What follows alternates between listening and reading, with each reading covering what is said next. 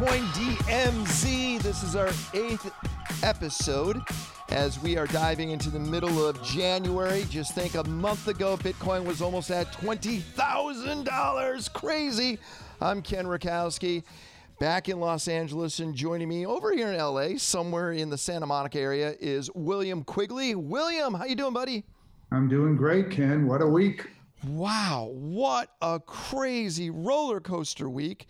What the heck happened? Everything was red. It was bloody murder when it came to everything. Everything went on sale. What happened?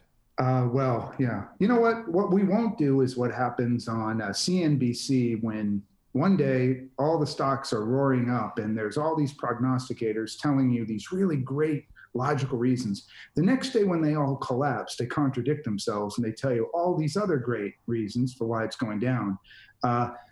People think I'm being flippant when I say it, but I say most of us, including myself, know very little about why things go up or down, but we will attempt to explain. It's sort of like looking into a black hole. We don't really understand what laws of physics operate there, but we have to make an attempt to try to explain it. So, hey, we can explain it. The easiest explanation for why what happened to Bitcoin, and for those of you tuning in who haven't been, pasted to your Coinbase wallet outlook on what's going on in cryptocurrencies, what you'd see in the last 36 hours is the cryptocurrencies up until about 12 hours ago were collapsing.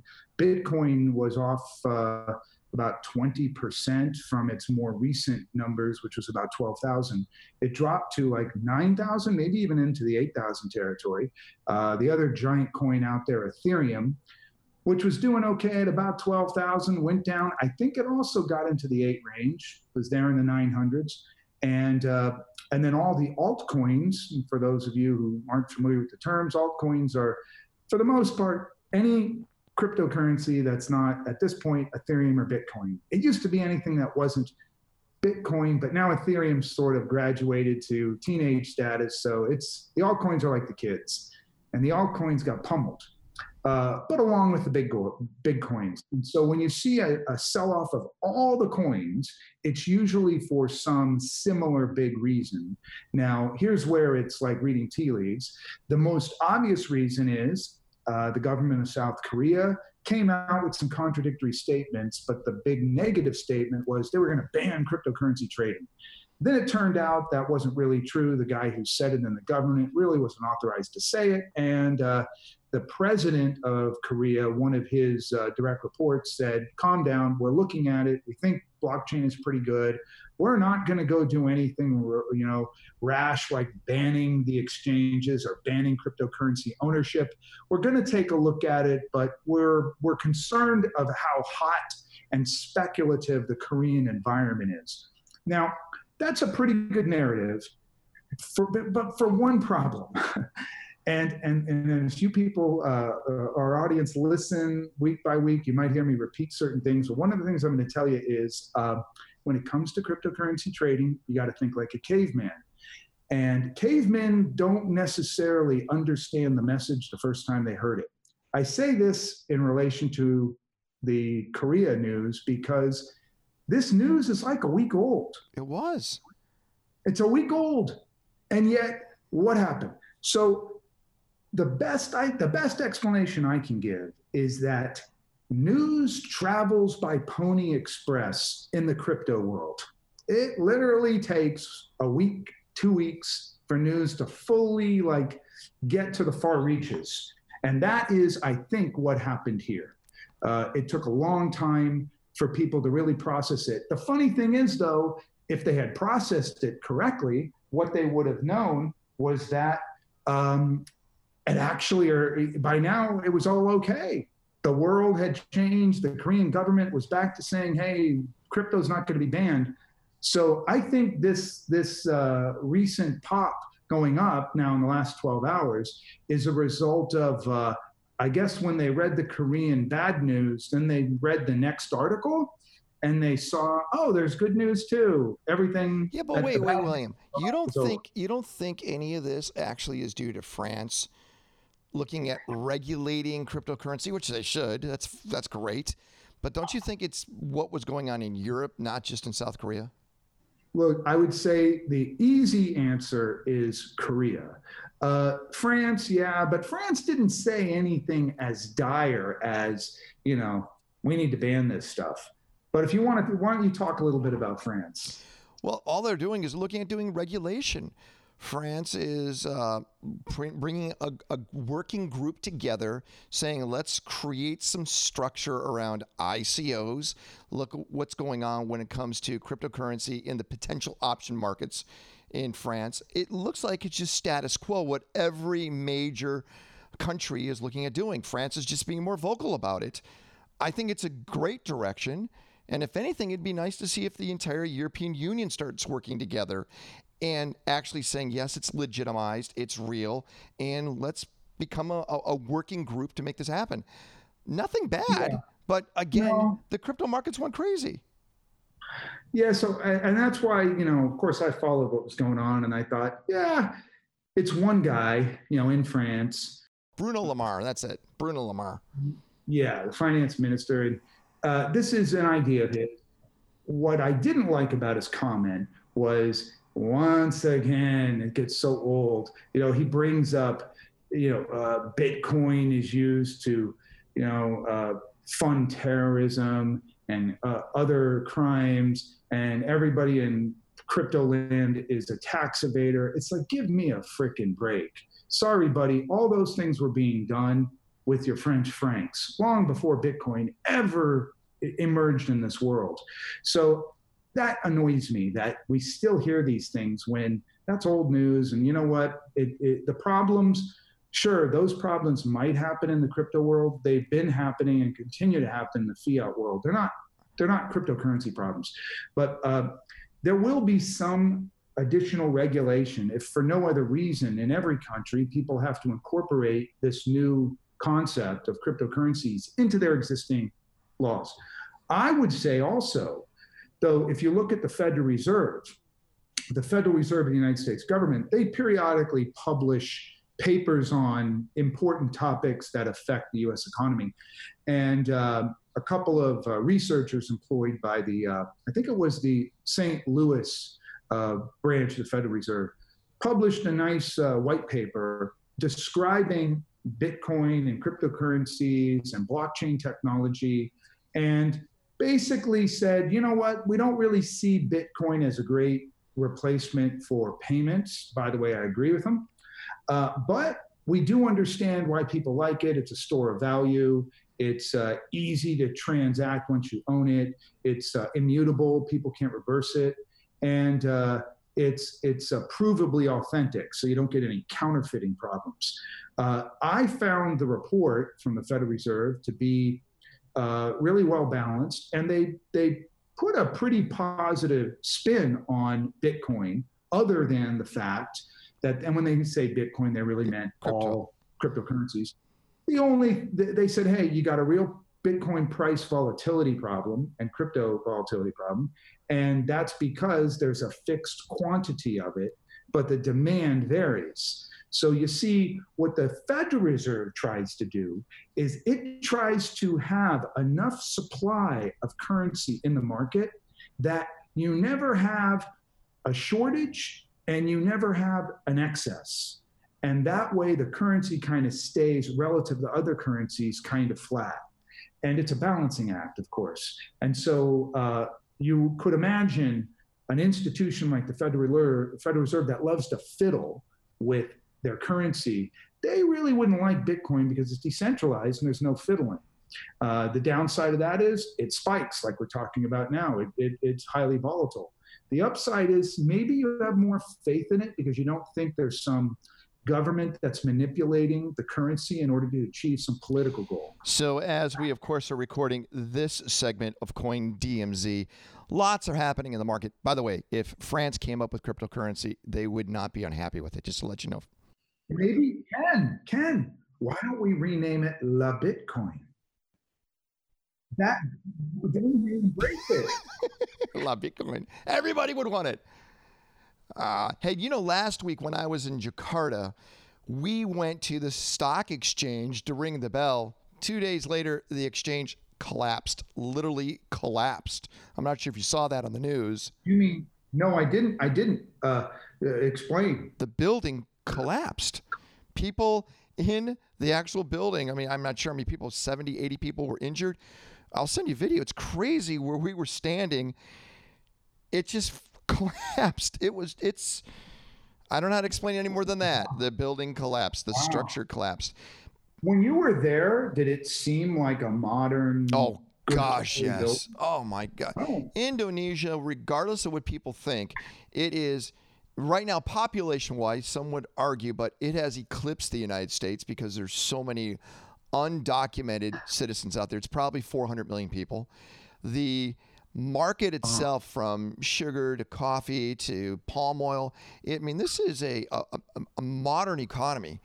But what they're looking at is crypto now, saying, all right, so what do we do here when it comes to options? What do we do here when it comes to Bitcoin exchanges? There's more merchants accepting Bitcoin in Indonesia than in Japan. You know, there's 5,000 in Japan, 50,000 in Indonesia. But I thought that was interesting. I was in Shanghai early yesterday, and I asked the simple question, like you told me to. My homework is, ask if you know what Bitcoin is. Mm-hmm. In Jakarta, it was easily 4 out of 10 people. Wow. Who recognized it? It was young. It was anyone under 25. Yeah. Anyone under 20. Shanghai, not so much. Yeah. It was not something that people knew. I would always ask an Uber driver, or out there it's Din Din, I think it's called. I would ask the drivers if they would know. In China, no. In Indonesia, yes. So this is a task that William has asked most of us to do, and that is just ask around. See what the age group. What I do, it's it's not a scientific poll, but I've been doing this now for many years. When I go to buy something, I will always ask the cashier, do you take Bitcoin? And of course, early on, it was just, a blank stare. Surprisingly, though, even today in Los Angeles, when I'm going to a big retail store and I'm checking out, and the person behind the counter looks like a young, hip person, and I mention it, I would say 8 to 9 out of 10 times, it's a blank stare, which, it does shock me. That they haven't even heard of it is what shocks me. I think that this is the year. This is the year. Everyone's going to go, oh, yeah, of course. Of course I've heard of Bitcoin. Hey, William, do me a favor. Explain this idea of transactions per second, because with the modern credit card, when you do a swipe, there's a rail structure where that swipe goes across, and there's so many transactions that can happen with that credit card. In the early 70s, when credit card usage first popped out, there wasn't that many transactions per second. And then, of course, it's been beefed up since then. Explain the process and what it is today when it comes to crypto. Yeah, it's a great point because so much is being done about this problem. So Ken's referring to, I think, why is the Bitcoin and Ethereum and the other blockchain networks, why are they so slow? Right. Everybody touts the blockchain as this modern technology, and yet it seems like it's 1960s computing power. Okay, so why does it take so long to process a Bitcoin or an Ethereum or a crypto transaction? And it turns out, yes, the blockchain people understand modern computing power, but in a way, they've crippled the system to not intentionally, they intentionally did something to the blockchain processing, which as a byproduct makes it very slow. So the whole point of a decentralized system like Bitcoin and Ethereum is that it's got redundancies in it, and that you never trust any one miner or any one node in the blockchain network. The network is run by a bunch of servers, essentially, which all have identical copies of the Bitcoin blockchain. And whenever a transaction is attempted, you're trying to send your Bitcoin to another Bitcoin holder, that transaction gets placed in what we call a block. And a block, think of it like a bus. And every time the bus fills up, it gets processed. And in an ideal world, it would take about 10 minutes from the time you attempted to make a transaction until the time the Bitcoin network said that's a valid transaction and it's, quote, complete. That's in an ideal world, but the network is decentralized, and so it's not as easy as saying, we're so optimized that we know within a second or two how long something's going to take. It's decentralized. Worse, it's sort of a band of volunteers who do a lot of the processing. These are nodes, and this is the part that makes it really problematic. The Bitcoin miners decide whether to pick your transaction up at the bus stop. They can literally drive right past your transaction. Do you know what encourages them to pick up your transaction and process it? How much your payments.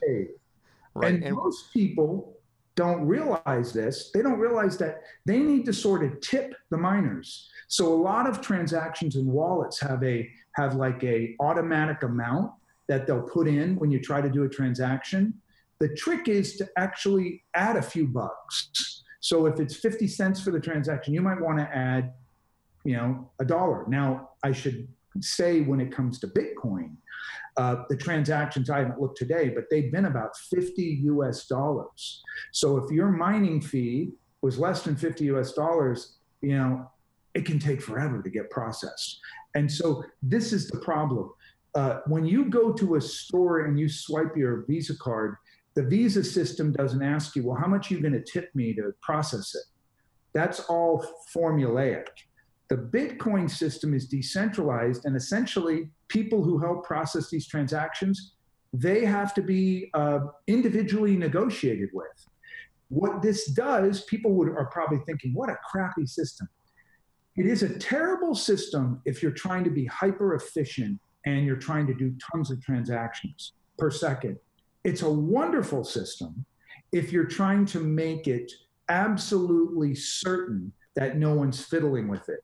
Because for a transaction to really be authenticated, you need multiple nodes, multiple of these servers saying, we've tested that transaction and we believe it's a good one. And we call those confirmations. And if you get 10, 20, 30 confirmations, by that time you're like, yeah, 30 independent people said it was a legit transaction, it's okay. A lot of people won't validate a transaction if it's only got one confirmation. So this system builds in robustness in terms of making sure it can't be manipulated by one central authority, because Visa can go into their server room and screw around with stuff.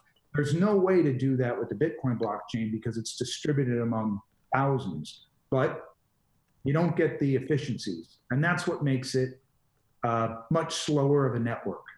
Okay. So when you look at a transaction per second, what's Bitcoin capable of doing right now? Yeah, I haven't looked recently, but it's less than 10, I believe. Yeah, it's like 8 to 10. Ethereum, what does Ethereum do? I think Ethereum has roughly been in the same range. I thought Ethereum was like 50 transactions. It might, yeah. There might have been the recent upgrade might have done that. I haven't followed it closely enough, but it's even as much as a month ago or 2 months ago, it was pretty slow. But this is a problem, and this is one specific area that EOS, Ethereum operating system, which one of our friends, Brock Pierce, who was on last week's show, is part of. Explain how EOS can help out this congestion. So I'll try to do it quickly. Rather than have a governance system, it's actually kind of like voting. The Bitcoin blockchain, you really are kind of everyone who is checking everyone else's work and doing these confirmations that the transaction is legit.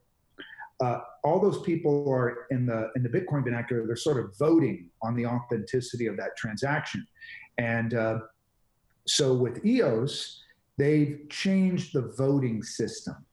Rather than using something called proof of work, and for those who are kind of geeky, they can look into what that is, but that's what the Bitcoin miners do. They try to solve a really hard math problem, and by doing that, they're confirming whether or not the transaction is legit. that's an inefficient system relative to EOS. EOS uses something called DPoS, which is Delegated Proof of Stake system. And in the Delegated Proof of Stake system, you still have voting, but the voting isn't done by this time-consuming set of miners. And as a result, the transaction speed is almost infinite. But let's say 1 million transactions a second wouldn't be out of the realm of possibility. So by the way, guess who's going to adopt DPoS? Who? The guys who said they didn't think it was that great of a system, the Ethereum core devs. So Ethereum core devs, I think, have realized that Ethereum isn't going to scale to what we now call internet scale, which is tons and tons of traffic coming in unpredictable timeframes. EOS does. Dan Larimer, the founder and chief architect of EOS, came up with the concept of DPoS as a voting mechanism for making sure that transactions are legit. And he's used it in 2 other coins, Steemit and BitShares, and now he's brought it to EOS. So EOS is basically Ethereum, but Ethereum that can scale to 1 million transactions a second. And that's the key. That's the legitimizer. You have to have that. Yeah. And that may very well mean EOS replaces Ethereum as the number 2 most valuable coin. Wow. Get in it while it's hot. Well, everything's kind of low right now. Just to give everyone an update, I'm Ken Rakowski, is William Quigley, and as we do the show right now, let me do a quick refresh. Let's see, Bitcoin is at 15,000. No, is it? No, I'm kidding. I just want to see if you go, oh my God, I made one. No, it's at $11,710. Ethereum is at $1,060, and Ripple is at $1.68. Is there one you want me to? EOS, by the way, is at $10.80. Yeah, so this is, that's a decent range. And of course, anybody who's in here who owns these coins, hopefully, if they've been listening to us, knows that you put some amount of money if you want to have an investment in this area, which I encourage people to have, but you don't have so much that you would be destitute if you lost it. And you're betting on cryptocurrency and blockchain technology becoming more and more important to global commerce. Ken and I certainly think it's going to be. And the way you can actually benefit personally from, it's almost like if you could have bet on the internet back in 1995, good idea, by the way, you're betting on the rise of blockchain technology and utility of cryptocurrencies. I think it's a good bet. And put some money into one of these, or a basket ultimately, a better idea, of these cryptocurrencies. And it'll even make you want to follow the progress of the technology closer and maybe even incorporate it in your next business. So, William, we got a couple more topics, and we have some listener email today I wanted to go through. Let's talk about what's happening with Japan and the banking system out there. They're looking at doing their own cryptocurrency, their own, is it a token or is it a coin? It's a coin. It'll be I don't know yet if it will be on its own platform or not, but it's I believe it's is it Mitsubishi Bank? I'm trying to remember. One of the major banks, one of the biggest banks in the world, a Japanese bank, has said it is going to issue a token, which I thought was really exciting news. When the global banking institutions begin to adopt cryptocurrencies, because let me tell you, it's a heck of a lot more efficient than moving paper currency around. When they start doing that, this stuff is going to start becoming mainstream. And Japan has been one of the most accepting environments in the last year for the government encouraging businesses and retailers to begin accepting cryptocurrencies and using cryptocurrencies. And so when a bank says, hey, we're even going to have our own cryptocurrency, that's pretty exciting stuff. It is. But again, like a stock, that becomes another coin that will be traded on the open market, correct? As long as it's like an Ethereum-based blockchain, a Bitcoin-based blockchain coin, and as long as it's one of those where there's plenty of wallets, those are quote like protocols, open standards, then yeah, it'll be easy to trade that across many different exchanges. I love all this. Such an exciting time. And I know that you're living this every single moment. Are you acting like a day trader with anything, William, or are you just kind of in it for the long haul? Yeah, I don't day trade. I don't go and think, oh, is this coin going to go up or down in a given day or week? What I do buy new coins, and I use them. I use them in my business, Opskins, to help people who can't get access to banking, or where traditional banking or payment processing would be too expensive. I'm always on the lookout for new coins that do something that other coins don't. You see the most innovation today in the Ethereum-based coins, because Ethereum has smart contracts built into it. And so you can do really amazing things with these transactions. You can program them to do a specific thing. That's what makes what we call these blockchain-based smart contracts super exciting. Bitcoin doesn't have that as of yet. So I buy the coins. I see how well they do what they purport to do. And what I don't do, though, is sit there in front of the screen all day and try to make money. That's for some, but not for me. So this is what we do. When we come back, we're going to go through email, but also I want to talk about something that most people may not know of. It's a little outside the crypto space, but it's a digital asset known as skins, and it's going to blow your mind. It's a $50 billion industry that you don't even know about. He's William Quigley. I'm Ken Rakowski. You're listening to Coin DMZ.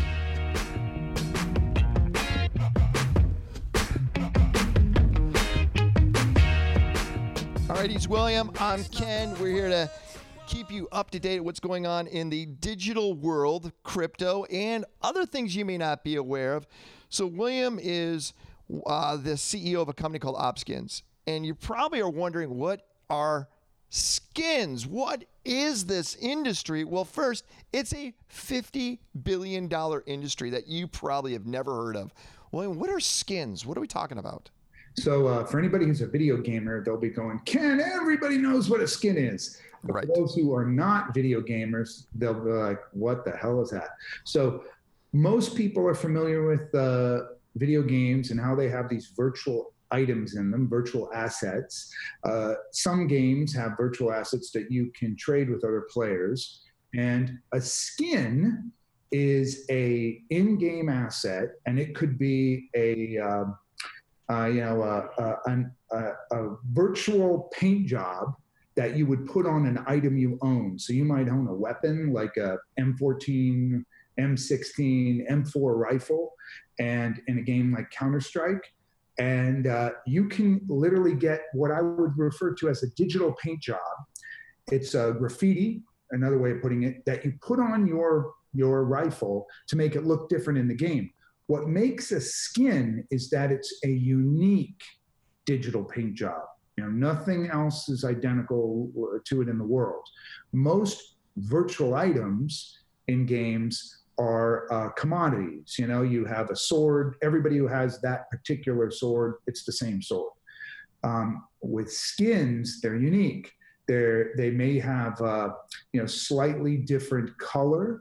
They may have a different pattern. In the case of Counter-Strike, they have different what we call a wear factor. So there's wear and tear on it. And people use these skins in their game. They dress up their character, their avatar. They put these skins on their weapons, and they can trade them. They can trade them with other people. And over time, what's happened is, because they are unique, each skin, and because certain types of skins are rarer than others, for instance, in Counter-Strike, red is a more rare color than gray. So the more red you have in your skin, your digital item, the more it's worth.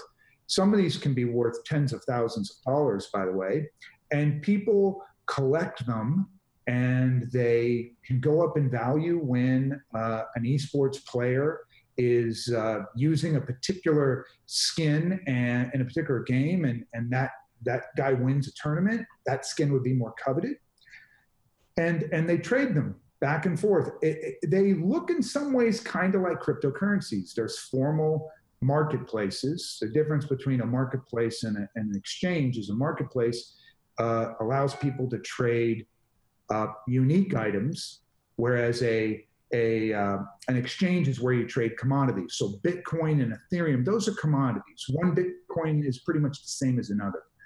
And as you said, skins are a $50 billion global industry. Yeah, how do you get to that? Like, how much does a skin, let's say a game like Counter-Strike or something like that, how much are kids paying for a skin? It depends. Probably the median price would be under $1 US. Okay. And what do you see it go up to? It can go up to tens of thousands of dollars. For a skin, a one usage skin. It's not one usage though, but it is a unique. Yes. And again, the best way to describe it is if you had a sword in a video game and it was gray, and I sold you a graffiti skin, so something that would wrap around that sword that would be, really cool, multicolored.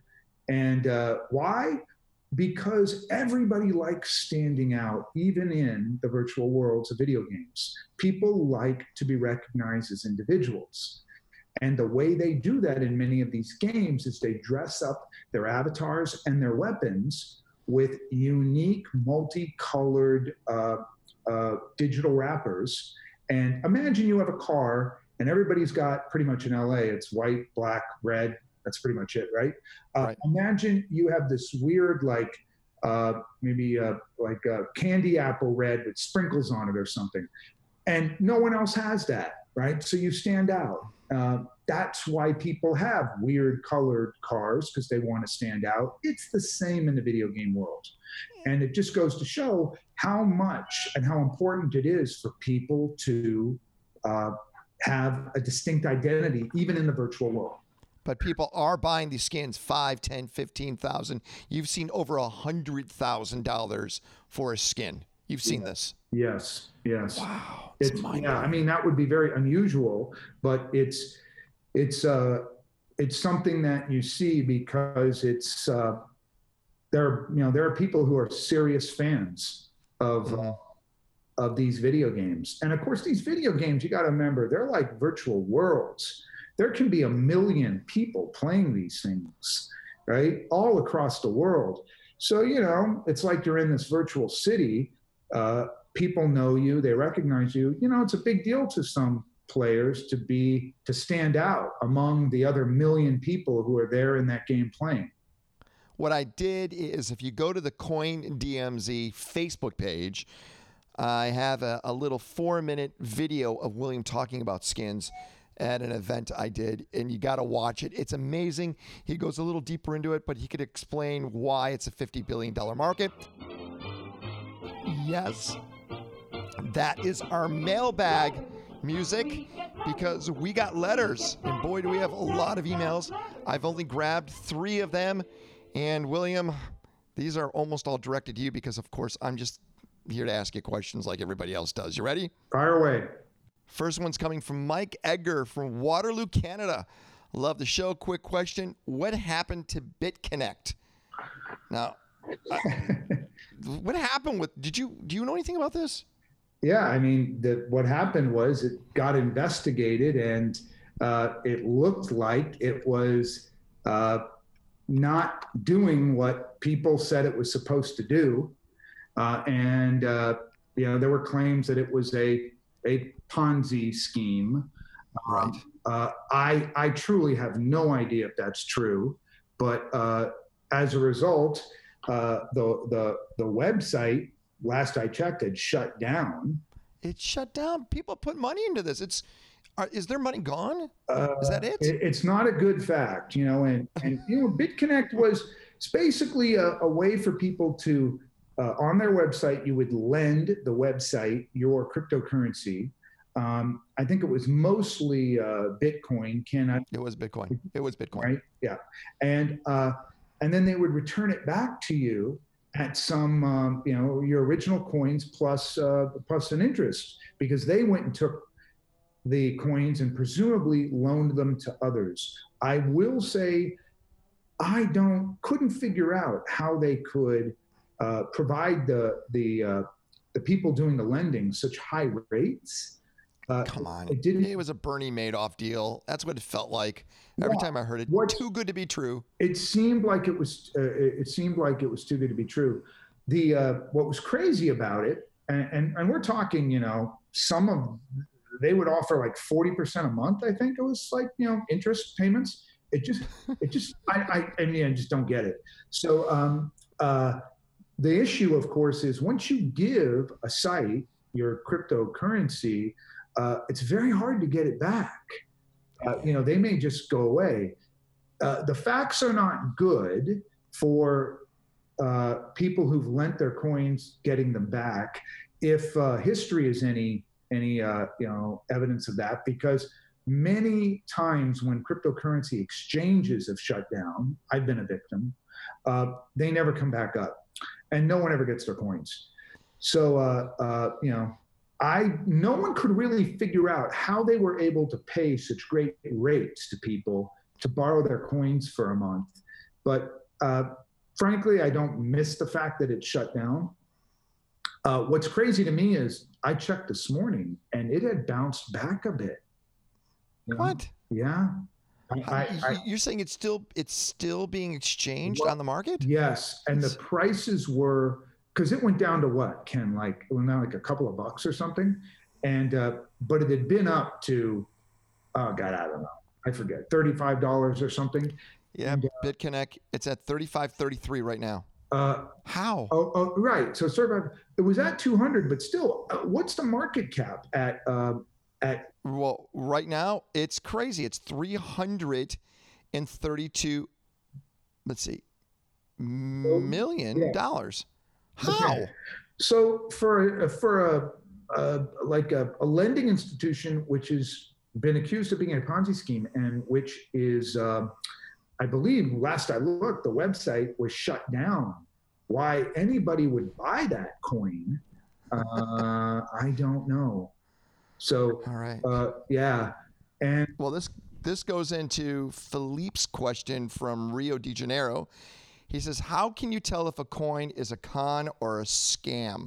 So you can never absolutely tell, just like you can never absolutely tell that a stock is a great investment or a scam. What we do is we rely on what I would call third parties. So you've got, in the case of stocks, you have stock exchanges. So what you hope is that they're looking at the stock. You have auditors, people who go in and they say, oh, we've looked at all the books and everything is great. And then you have the reputations of the management. They look like legit people. They've got good reputations and whatnot. So you can't do all of those things in the crypto world, but you can look to see who's behind it. So what do you think about the owners, the issuers of that crypto? Are they well known in the cryptocurrency blockchain world? You should ask yourself that. Have they done other stuff in the crypto world? I think that's an important fact. And then you can look if their coin is on a legitimate exchange, an exchange that a lot of other decent coins are on. That's probably a decent fact. But today, it's very early in this world, and we don't yet have all of the checks and controls that we do with the stock market. We're getting them. The more you know about that coin, the more you know people who work on that particular coin, the more confident you can become, is what I would say. A few years ago and before, you would see coins issued by entities, and they might have a website, but there was no section on the website where you could contact people. They didn't say where the people worked, what country they were in. Made it really hard figure out if it was a legitimate. Transparency. You need transparency. That's what you said earlier. Last question, and this one seems a bit self-serving for you, William. This is Mindy from Singapore, and she says, I hear you guys talk about WAX, W-A-X, all the time, but it's hard to find. Yes. Where do you buy it? Well, WAX was distributed in late December of 2017, so it's been less than a month. And today, buying it is a pain because it's only really on one exchange, and that's in Asia, Wabi Pro, and it will take, I suspect, another month or two before it is broadly available across, half a dozen decent-sized exchanges. WAX is like a lot of coins right now that went out in 2017. There's a backlog of coins that exchanges are thinking about adding, and these exchanges don't really work with the coin issuers. They can choose to list any coin they want when they want it, and I know that WAX is not broadly available yet. This hopefully is just a matter of time. Yeah, I'll tell you, everyone, for $1.28, it's a great deal. You might want to look into that. So there's our listener email. If you want to send us more email, send it to show, SHOW, at coindmz.com. Before we get out of here, one quick question, or one quick statement. Next week, we are crossing our fingers. Last week, I was in Indonesia. Next week, where are you going to be, William? I'll be in Davos, Switzerland at the World Economic Forum. Yeah, let's hope we could do a show from you out in that part of the world. Yep. And that kind of leads into our last question. That is, what industries are set for blockchain disruption in the new year? I'd say one that's we might have talked on in the past is certainly investing venture capital in particular. Venture capital is going to have to change the way it does stuff because a lot of fast growth companies that would normally be darlings of the venture capitalists are reconsidering that and thinking maybe they should just do an ICO. And most of the venture capital returns come from just a few really exciting companies. If those really exciting companies decide to go the ICO route, VCs don't get any exposure to those deals. So I think that is an issue for the venture capitalists. And I also believe the real estate industry in 2018 will begin to see the benefits of blockchain technology. Things like where deeds get recorded and making sure that once they're recorded, there are never any administrative mistakes. The blockchain can help make that possible, put together transparent ledgers of who owns what real estate, making things like fraud in the real estate market much more difficult. That is sure to come. There's so much going on. Hopefully, again, next week, William will be broadcasting with us from Davos, the World Economic Forum. You want to find us, we're on Facebook, we're on iTunes, we're on Podbean, we're all over the place. Coin DMZ, this is our 8th episode. And all I know is this: I'm falling more and more in love with you, William. You're an amazing man. Ken, thank you. And I really appreciated the flowers you sent me this morning. Oh, thank you, William. Our love goes out to everyone else out there. We're here every single week. This is Coin DMZ. He's William Quigley. I'm Ken Rakowski. Thanks a lot for listening to Coin DMZ.